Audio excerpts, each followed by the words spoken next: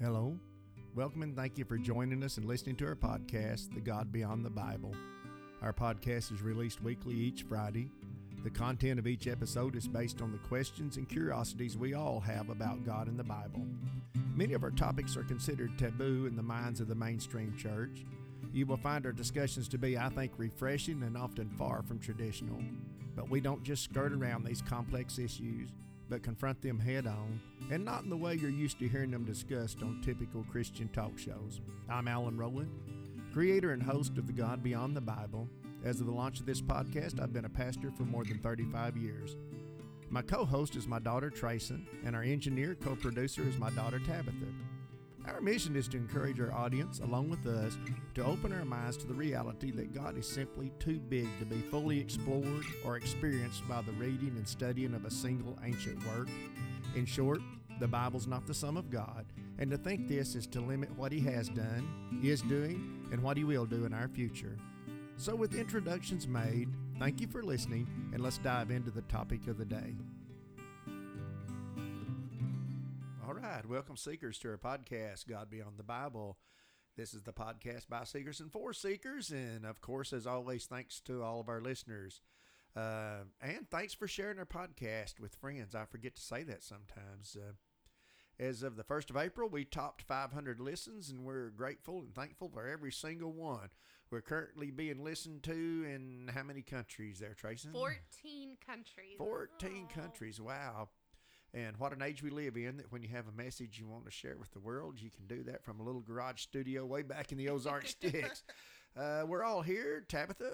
Hello. And Trayson. I'm here too. We're actively involved. Also, I just want to mention we're actively involved in Skyland Ministries, which is actually a podcast that goes out. I don't know, can you call it? Is that a podcast? Yeah, it is actually It's a podcast that goes out from our little church assembly. You can visit that at if you're on SoundCloud or any of the formats that it's on, you can visit that at Skyland Ministries. You could, I guess, use that in the search bar. You can type it into Google, into SoundCloud's website, or even we're on Facebook, and we post our messages there where you can just click on the new episodes. And let me say that again, at Skyland Ministries, plural, SKYLAND, Skyland Ministries. Ministries, that's all one word, Skyland Ministries. And, of course, I choose the topic, and I'm the speaker to a live audience that meets there each Sunday. I always endeavor, of course, pretty much to follow the same style as I do here on the podcast. And I think they're, maybe over 150? Yeah, I think it was close to 170 the last time I counted them. Episodes from Skyland Ministries. So, more of a church type setting than it is the studio, but, same thoughts. Shout outs. Yeah, to Deborah in Arkansas. All right, yeah. And somebody mentioned, I'm going to go ahead and say right here, said, well, sometimes I see comments on it, sometimes there's no comments, but remember that whichever format or whichever platform you're listening, there may or may not be comments on that. A lot of our comments come email. Some of our comments come personally into us. So just because you're not, go ahead and comment. Just comment in whichever format you're on or whichever platform you're on, right? And yes, and we have platforms on, social media wise, on Reddit, on Twitter, and on Facebook.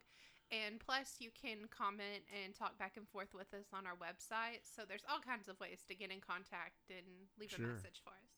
Now, this is podcast number 17. We'd like to devote this episode to a topic that's been life-changing to all of us. It's the subject of grace. And, of course, we're talking about God's grace. And more specifically, we want to talk about the new covenant of grace by which our relationship with God as believers, I believe, is dependent on today. And I believe this is very well supported by some really good people like Paul. So, okay. In segment 1, we're going to talk about what is the new covenant of grace. First, let's talk about what's a covenant. And to begin our discussion, we need to establish that God He always has been a covenant God when it comes to His relationships with mankind. He's always establishing these covenants. And of course, He's always one. Man don't go, well, let's just talk about what covenant is. Covenant defined, a term, and this is actually more of a legal term, but it's a term that simply means an agreement. It's synonymous with a testament, a contract, a treaty, a deal, a bargain, a settlement, a promise bond, and the list goes on and on. Marriages are actually They are a covenant. a covenant. They are. These two covenant together before God. Okay. Many folks want to divide the Bible and God's dealings with mankind into dispensations or ages. I've been through all that teaching and heard all that teaching, such as the Jewish age or the church age. But the truth of the matter is that God has dealt with us as mankind throughout the ages with covenants. Now, some of these covenants they may be recorded, they may not. He had some kind of covenant with Adam, right? He had some kind of covenant. Everybody, he had one with Noah. So there's covenants all down through there. We may not know the specifics of those covenants, those agreements, those testaments. That's an important word to use with covenant. There are two kinds of covenants.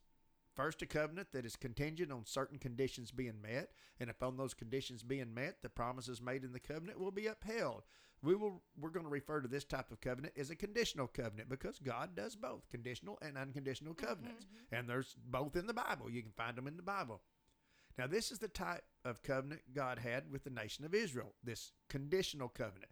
As long as the Israelites followed and observed the conditions laid out for them, God would honor his part of the covenant. He would honor the promises and the blessings. There is, however, another type of covenant that God makes. This covenant is an unconditional covenant. In other words, God makes promises and provisions in the covenant, and there are no conditions to be met.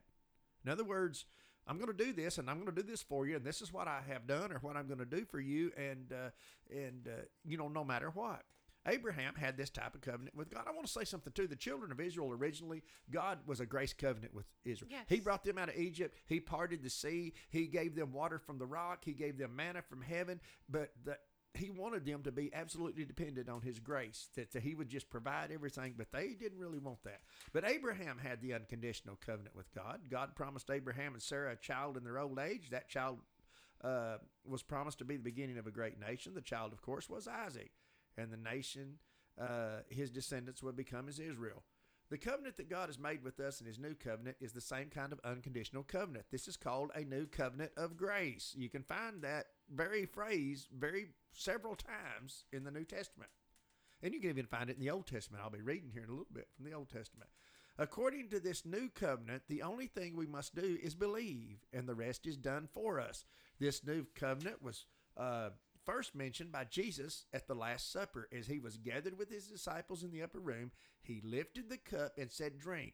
This is he didn't just say a covenant. He said, this is the new covenant in my blood." And this is recorded in 3 of the 4 Gospels. I found it interesting. I think I've mentioned this before. John did not record the Last Supper, the events of the lifting of the cup of the Last Supper in his Gospel. He recorded washing the disciples' feet. He recorded the betrayal and the other things like that, Judas and all that. But he didn't actually, the lifting of the cup, John left that completely out of his gospel. I just thought I'd throw that in. But anyway, new covenant in my blood, Jesus says. And have you guys got anything to add in that before we conclude the first segment? I think that pretty well covers it and sets us up for the next segment. Okay.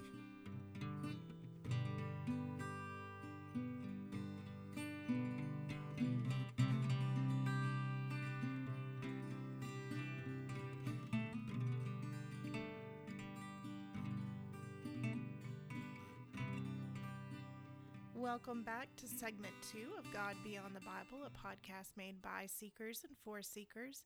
Today our topic is the new covenant of grace. And in segment 1, we defined the term covenant.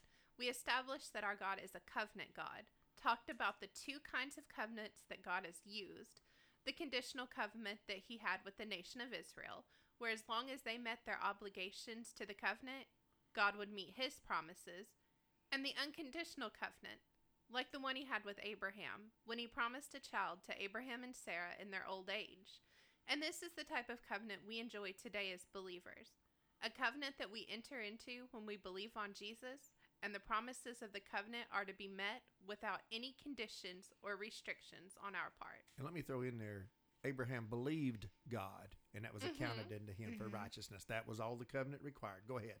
So in this segment, we're going to explore the fact that if this is a new covenant, as Jesus declared at the Last Supper, then there must have been an old covenant.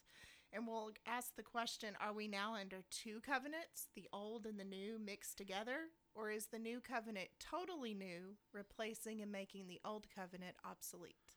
Now, this is where a lot of believers get all tangled up. Yes. We spend a lot of time reading the Old Testament, which, by the way, means Old Covenant. Testament, remember, is another word for covenant. So even our putters togethers of the Bibles, they put Testament, Covenant. It would have been really cool if they'd have said Old Covenant, New Covenant.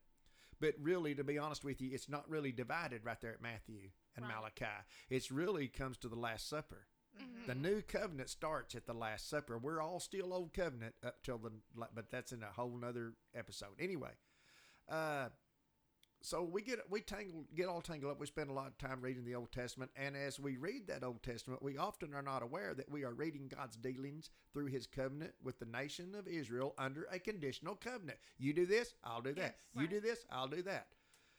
A lot, if not most, believers today are confused because they do not differentiate or separate the two covenants. They hear teaching and preaching that mingles the two covenants, the old and the new, and to be honest, that's why there's so much confusion. When you read the events of the Old Testament or the Old Covenant, that is really the covenant of the law. As you read it, God seems to be unappeasable and angry, and then you read who Jesus says and demonstrates that God really is, the loving, merciful Father figure who loves His creation, and the two seem incompatible, and that's because they are incompatible. Right, and I'm going to go ahead and jump in and say this. When I understood this was a catalyst. This was a defining moment in my faith when I was able to realize the two covenants. And so I just encourage everyone, listen with an open mind and really hear what we're saying, because this totally changes the way that you see We're God. really saying what the New Testament says. Yes. We're really saying what Paul came. He came as a new covenant flag bearer for this new Yes. covenant, and he was all about this. You can see this all through his writings. I was amazed but I'd always been under the influence of those. No, now listen, you know what we're going to talk about, the influence I was under. Now to our segment topic or question. Are we under both covenants, or the old conditional covenant of keeping the laws, regulations, and ceremonies, and the new unconditional covenant of grace, or does the new covenant replace the old covenant, making it obsolete? Let's allow the Bible to answer that question for us. I know the first thing, the legalist, and that's the title. I don't know. I shouldn't put labels on people. The one who thinks the old covenant of law is still in play and will first thing they're going to say is that Jesus Himself said He did not come to destroy the law but to fulfill it. And that is exactly what He did. He fulfilled the requirements of the old covenant, making it no longer any effect. Right. What did it require? Death for sin. Yes. He fulfilled it. Yes, He did. And so let's get that in our mind. What was the requirement? Death for sin. Mm-hmm. And what did He do? He died for sin. sins. Okay, let's get that straight. Gosh, we're going to do one of these on just the issue of sin. Yes. The sin issue's settled. We need to talk about that. Okay. So let's allow the Bible to say what it says. Let's let the writer of the book of Hebrews explain it for us. In Hebrews chapter 8, verses 6 through 13. Hebrews 8, 6 through 13, beginning with verse 6. But now Jesus, our high priest, has been given a ministry that is far superior to the old priesthood, for He is the one who mediates for us a far better covenant based on better promises. Verse 7. If the first covenant had been faultless, there would have been no need for a second covenant to replace it. Verse 8. But when God found fault with the people, He said, now I'm going to start right here. The writer of Hebrews starts quoting from Exodus chapter 25. Okay, but when God found fault with the people, He said, quoting from Exodus chapter 25, the day is coming, says the Lord, when I will make a new covenant with the people of Judah and Israel. We're reading that from the Old Testament now, don't forget. Verse 9, this covenant will not be like the one that I made with their ancestors when I took them by the hand and led them out of Egypt. They did not remain faithful to my covenant. What kind of covenant was that? Conditional covenant. They did not remain faithful to my covenant, so I turned my back on them, says the Lord. Verse 10, but this is a new covenant. There it is again. I will make with the people of Israel on the day, says the Lord. I will put my laws in their minds. I will write them on their hearts. I will be their God. They will be my people. Verse 11, they will not need to teach their neighbors, nor will they need to teach their relatives, saying, you should know the Lord. For everybody from the least to the greatest will know me already. Verse 12, I will forgive their sins and I will remember them their sins no more. I will forgive their wickedness, and I will never again remember their sins. That's the end of the quote from Exodus. Then the writer of Hebrews goes on in one more verse in verse 13 and says, when God speaks of a new covenant, it means that he has made the first one obsolete. It is no longer effective and is destined to disappear. I think it says fade away in some translations. All right. Now, think of what's being said. Let's read that last verse again. He's talking about what God was saying in Exodus to the children of Israel. When God speaks of a new covenant, it means he has made the first one obsolete. It is no longer effective. It is destined to disappear. The writer of Hebrews spends the next 2 chapters explaining why we are not obligated to the old covenant, but under the new unconditional covenant that Jesus brokered in his own blood. The new covenant he raised, that's the new covenant he raised the cup to at the Last Supper. Now, you guys got to jump in if you got something you want to say. Now, Paul, who is credited with nearly half of the New Testament writings, wrote volumes trying to tell his readers that they were no longer under the law.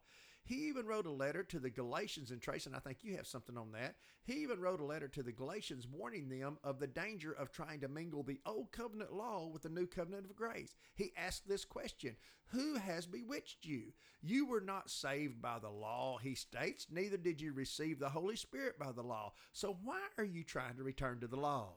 And actually what I found was interesting. Of course, everyone who knows me knows I love little bits of random information that get stuck in my brain. Just share the whole argument like you did earlier with us about this whole argument thing, kind of, if you, or just whatever you've got there that you want to share with us about grace versus the law.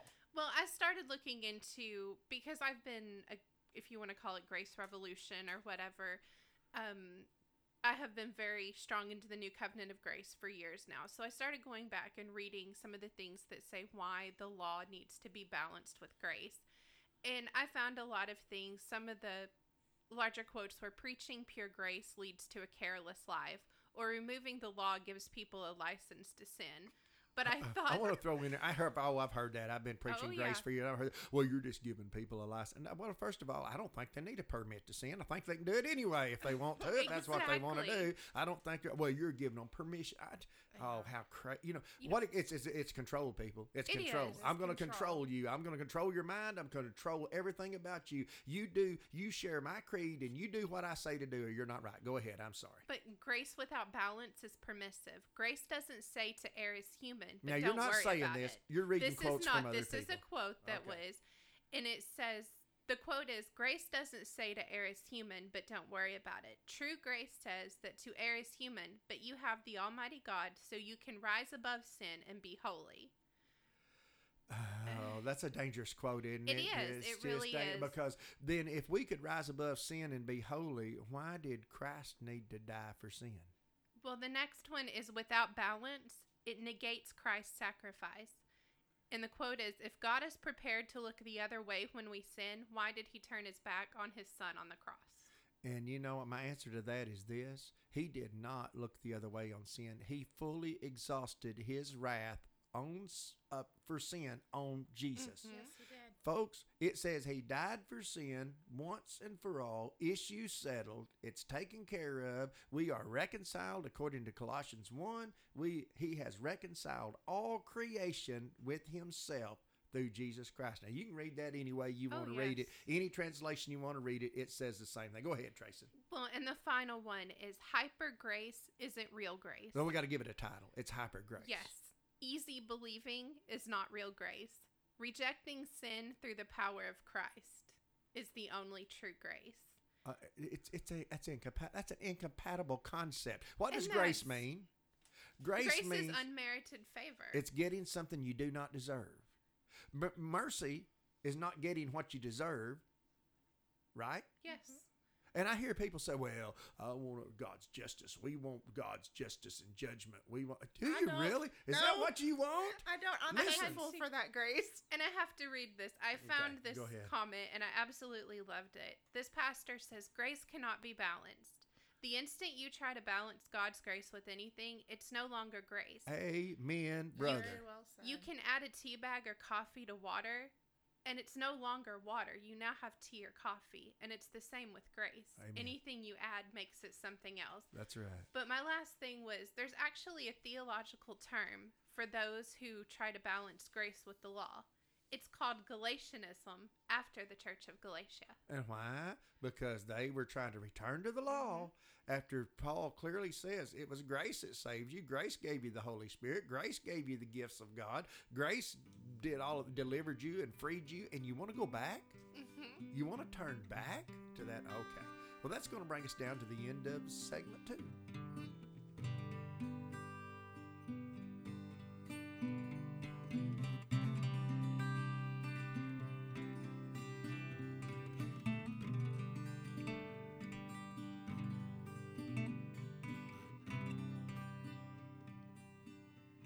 Everybody, welcome back to segment 3 of our podcast, God Beyond the Bible.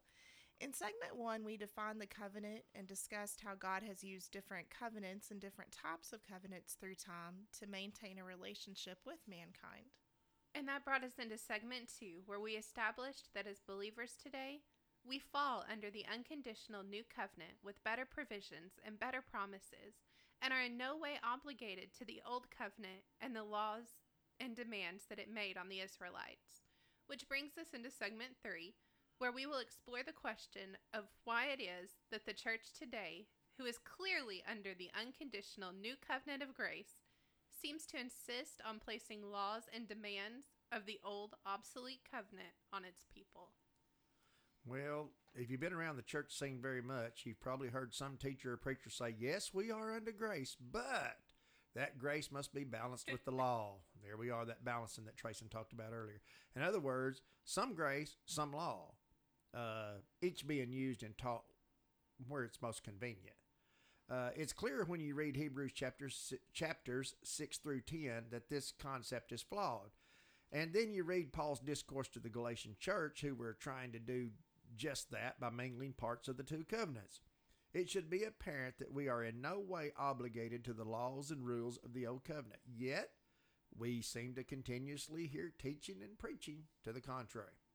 Now, while there are a myriad of reasons people choose to mingle the conditions, rules, and regulations of the Old Covenant law with the unconditional New Covenant, and we'll take time to look at a couple of those obvious ones. And this is probably from me, but one of the first and main reasons many want to mingle the law with grace is the fear factor. I call it the God's going to get you for that approach. Years ago, when I was a kid, there was an old George Jones and Tammy Wynette tune that said, and the title of it's God's going to get you for that. I had to look that up on YouTube. Did you listen and listen to it? Oh, I did. What a song, huh? God's going to get you for that. Well, God's going to get you for that. I thought it was really funny too. Ain't no need to run and hide. He knows I'm going to quit saying it. As I was reading this, Shania Twain in the early 90s, her very first album had a song called God's Not Gonna Get You for That. Oh, really? Yeah. Oh, wow. It seems to me that many church leaders are convinced that people cannot be trusted with the liberty and freedom. Trayson mentioned that. That's one of the concepts that just plain people cannot be trusted with the liberty and freedom that comes from being right with God just by accepting Jesus, which is in essence the new covenant of grace. Mm-hmm. It's really more about controlling people with fear than it is about keeping the law, isn't it? It is. Yeah. Contrary to this mainstream approach that man needs to be afraid of God, Jesus came to present us the loving Father that declares a father-child relationship with us. Jesus said, if your own child came to you hungry and asked for a piece of bread, not one of you would hand him a stone and say, here, eat this. Or if your child asked you for a fish to eat, would we hand him a snake instead? Jesus concluded that if we as human beings were compelled to give good things to our own children, how much more is our loving Father willing to give good things to those of us who ask? And I kind of have to step in here, and this is going back into, we just released an episode on whether hell was eternal. Right. And it kind of goes back into that Augustine If way anybody's of thinking. still listening. Yeah, if anyone's still listening out there after that episode. But it goes back into that Augustine way of thinking of, you can't do the right thing just because it's the right thing to do. You have to have that fear of punishment. You have to be motivated. Mm-hmm. We have to be motivated by fear. It has to be fear. We need to scare people into falling because he's a fearful. It's a fearful relationship. And I have to ask this question. Both of you are parents. As a parent, which side is more satisfying? When your child does the right thing standing right in front of you, or when you find out from someone else that they did the right thing when nobody was watching them? Yeah, that's the truth. And that's what. And I think God's the same way. Jesus came combating the old covenant perception of God as a distant, angry, unappeasable God, replacing that perception with the perception of a loving Father that desires and provides the best for his dear children. And in response to that, we will then say, Abba, Father. If you read that anywhere in the New Testament, so Jesus said, then we'll cry out, Abba, Father, or Daddy. We'll call him, it's a daddy relationship. It's not our heavenly Father, wherever you are. It's Daddy. And we will do the right things because we don't want to disappoint our loving Daddy. We've got the motivation. Sure, we should do the right things, but we should do the right things for the right reasons. Mm-hmm. And the right reason is not because God's going to get you for that. God's going to get, that's not. Well, I got that song playing over and over in my head. And it kind of gets stuck in your head. Yeah. But I will say this for myself, and all I can really do is give my personal testimony. Okay. I have spent years, you guys all know, battling anxiety and depression. And I realized within the last year that a lot of that started from how I viewed God and how it was so bad at one point in my life that every time my kids got sick, I was going, what did I do to make, what did I do to make God mad that this is how he's, and when I realized this, it took such a weight off of me to realize that he just wants that relationship, just like I have with you right now. Let's go back while you're bringing that. Let's bring that back. Let's take it all the way around where Jesus said, the man was blind, wasn't he, or crippled? I can't remember from birth. And they said, Lord, who sinned? His sin? Yes. His daddy sin? Why is he like that? His daddy, his mama? Who sinned that caused him bad? Jesus said, nobody. Right. Nobody. Exactly. It's not got anything to do with sin. The second reason our spiritual leaders today seem to want to mingle conditions and rules and laws with the new covenant is self-righteousness. Man is not comfortable with eternal life from God being an unmerited gift. In our ego and our self-righteousness, we want to think we did something, we contributed something to earn our place with the immortals. There's a story that's fitting that I think explains this phenomenon of us wanting to contribute to our salvation instead of accepting a free gift. It's the story of all things, the Joy Cake Mix. It's actually the Joy Instant Cake Mix. Sometime in the 1940s, a company came up with the big idea to create an instant cake mix that had all the necessary ingredients dehydrated into a powder, and where all the cook had to do was add water, stir it, pour it into the cake pan, and bake. There's a box of this, I am told, of this Joy Cake Mix in the Smithsonian Institute. However, this first instant cake mix was a total flop. It was a failure. Women who were primarily the family meal preparers of that generation and that day rejected the convenience of the product on the basis that it was too easy, and they did not feel like they were making a real contribution to the family meal by merely adding water, stirring it up, pouring it in the pan.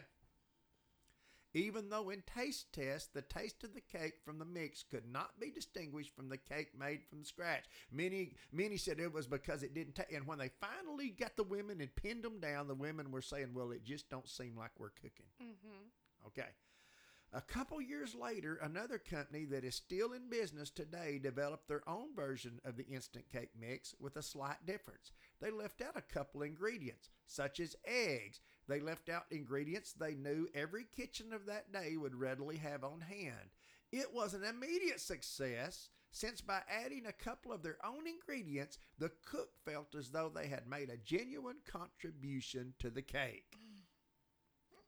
Now, people seem to have the same approach to receiving the gift of eternal life. It's just too easy. How many times have I told someone, they said, there's got to be more to it than that? Mm-hmm. I've had people leave our congregation because they just could not. No, I've got to do something. There's stuff I have to do. It's not that easy.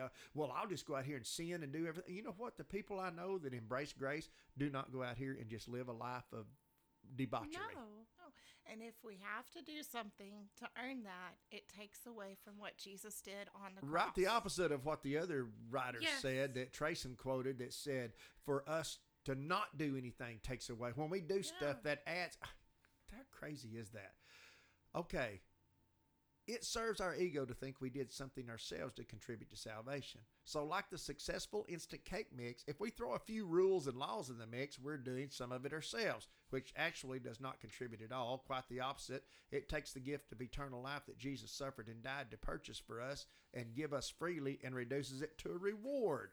And we think we've earned our own good works. I was good. Sometimes I've heard people say, well, I was really, it wasn't hard for me, for God to save me because I was always, a good person. Well, so it's just Jesus is an addition. Many people view what Christ did as an addition to, it was just, I just needed a little bit of his suffering on the cross. It didn't take a lot for me. Well, I needed a lot of it. I'm just going to be honest. We all needed everything he did. Yes. Now, the third reason, and many leaders in the church community like to adopt bits of the old covenant law, is money. The tithe is not a new covenant concept. Visit our episode on the church and money. I can't remember exactly which one that is. The tithe was a part of the conditions of the old covenant with the nation of Israel. The modern church has conveniently adopted this old covenant law to make demands on the believer for financial support. This concept is not promoted in any fashion in the New Testament concerning the New Covenant church. Those who promote this as an obligation of believers always refer to the provisions and conditions of the old covenant law. Anybody got anything to say before we conclude this? Do y'all have anything you want to add here? The only thing I wanted to say is, if the tithing statement bothers you, go back and look at the Old Testament and look at what tithing was for. It was for the Levites so that they would have food to eat and be able to make their own sacrifices. And let me go ahead and say this too. Isn't it amazing how we pick and choose? Yes. Now, we've got to balance grace with the law, but we're going to just pick and choose the convenient ones. But I can wear my clothes made of two different fabrics. And we don't have to. Oh, my goodness. Are we ready to conclude? I think so. The conclusion. When Jesus lifted the cup at the Last Supper, it was a defining point. It was a move by our Lord that signaled the end of the old covenant with all of its rules, regulations, and requirements to be right with God, and rang in a new covenant that would be unconditional and accomplished by his death and his resurrection. A covenant that he himself brokered and serves as a high priest for every believer today. That's why he sits at the right hand of God making intercession for us today. Our being right with God, listen to me, listeners, our being right with God is not contingent on our own performance, but on his performance on our behalf. Yes. In the old covenant, it was on the high priest performance. If he did everything right, they had good crops. We don't have we don't have some man represented. We've got Jesus Christ, and his performance is perfect. He has taken care of everything, and God bases his blessings on us on Christ's performance, what he did. We sincerely hope this will open up a new world of liberty and freedom for each of you as you learn to embrace the gift of eternal life that God has provided for us through Jesus and the new covenant he set in order. Do not allow men to put demands and requirements on you that God did not ordain. You'll become the Galatianism or whatever that is. Accept the gift and all its benefits that belong to the children of the Most High God. Jesus paid dearly for it. Yes, he paid the ultimate price for you to be made right. Nothing to add to the cake mix, folks. Right. Nothing to add to it. Until next time, God's grace, peace, and love, and all the promises and blessings that go with the new covenant of grace on you, my fellow seekers. Did you enjoy listening to God Beyond the Bible? Do you have an idea for an episode? Connect with us today. Visit our website at godbeyondthebible.com, all one word, or send us an email at godbeyondthebible.com. Or you can visit us on Facebook. Just type God Beyond the Bible into the search bar.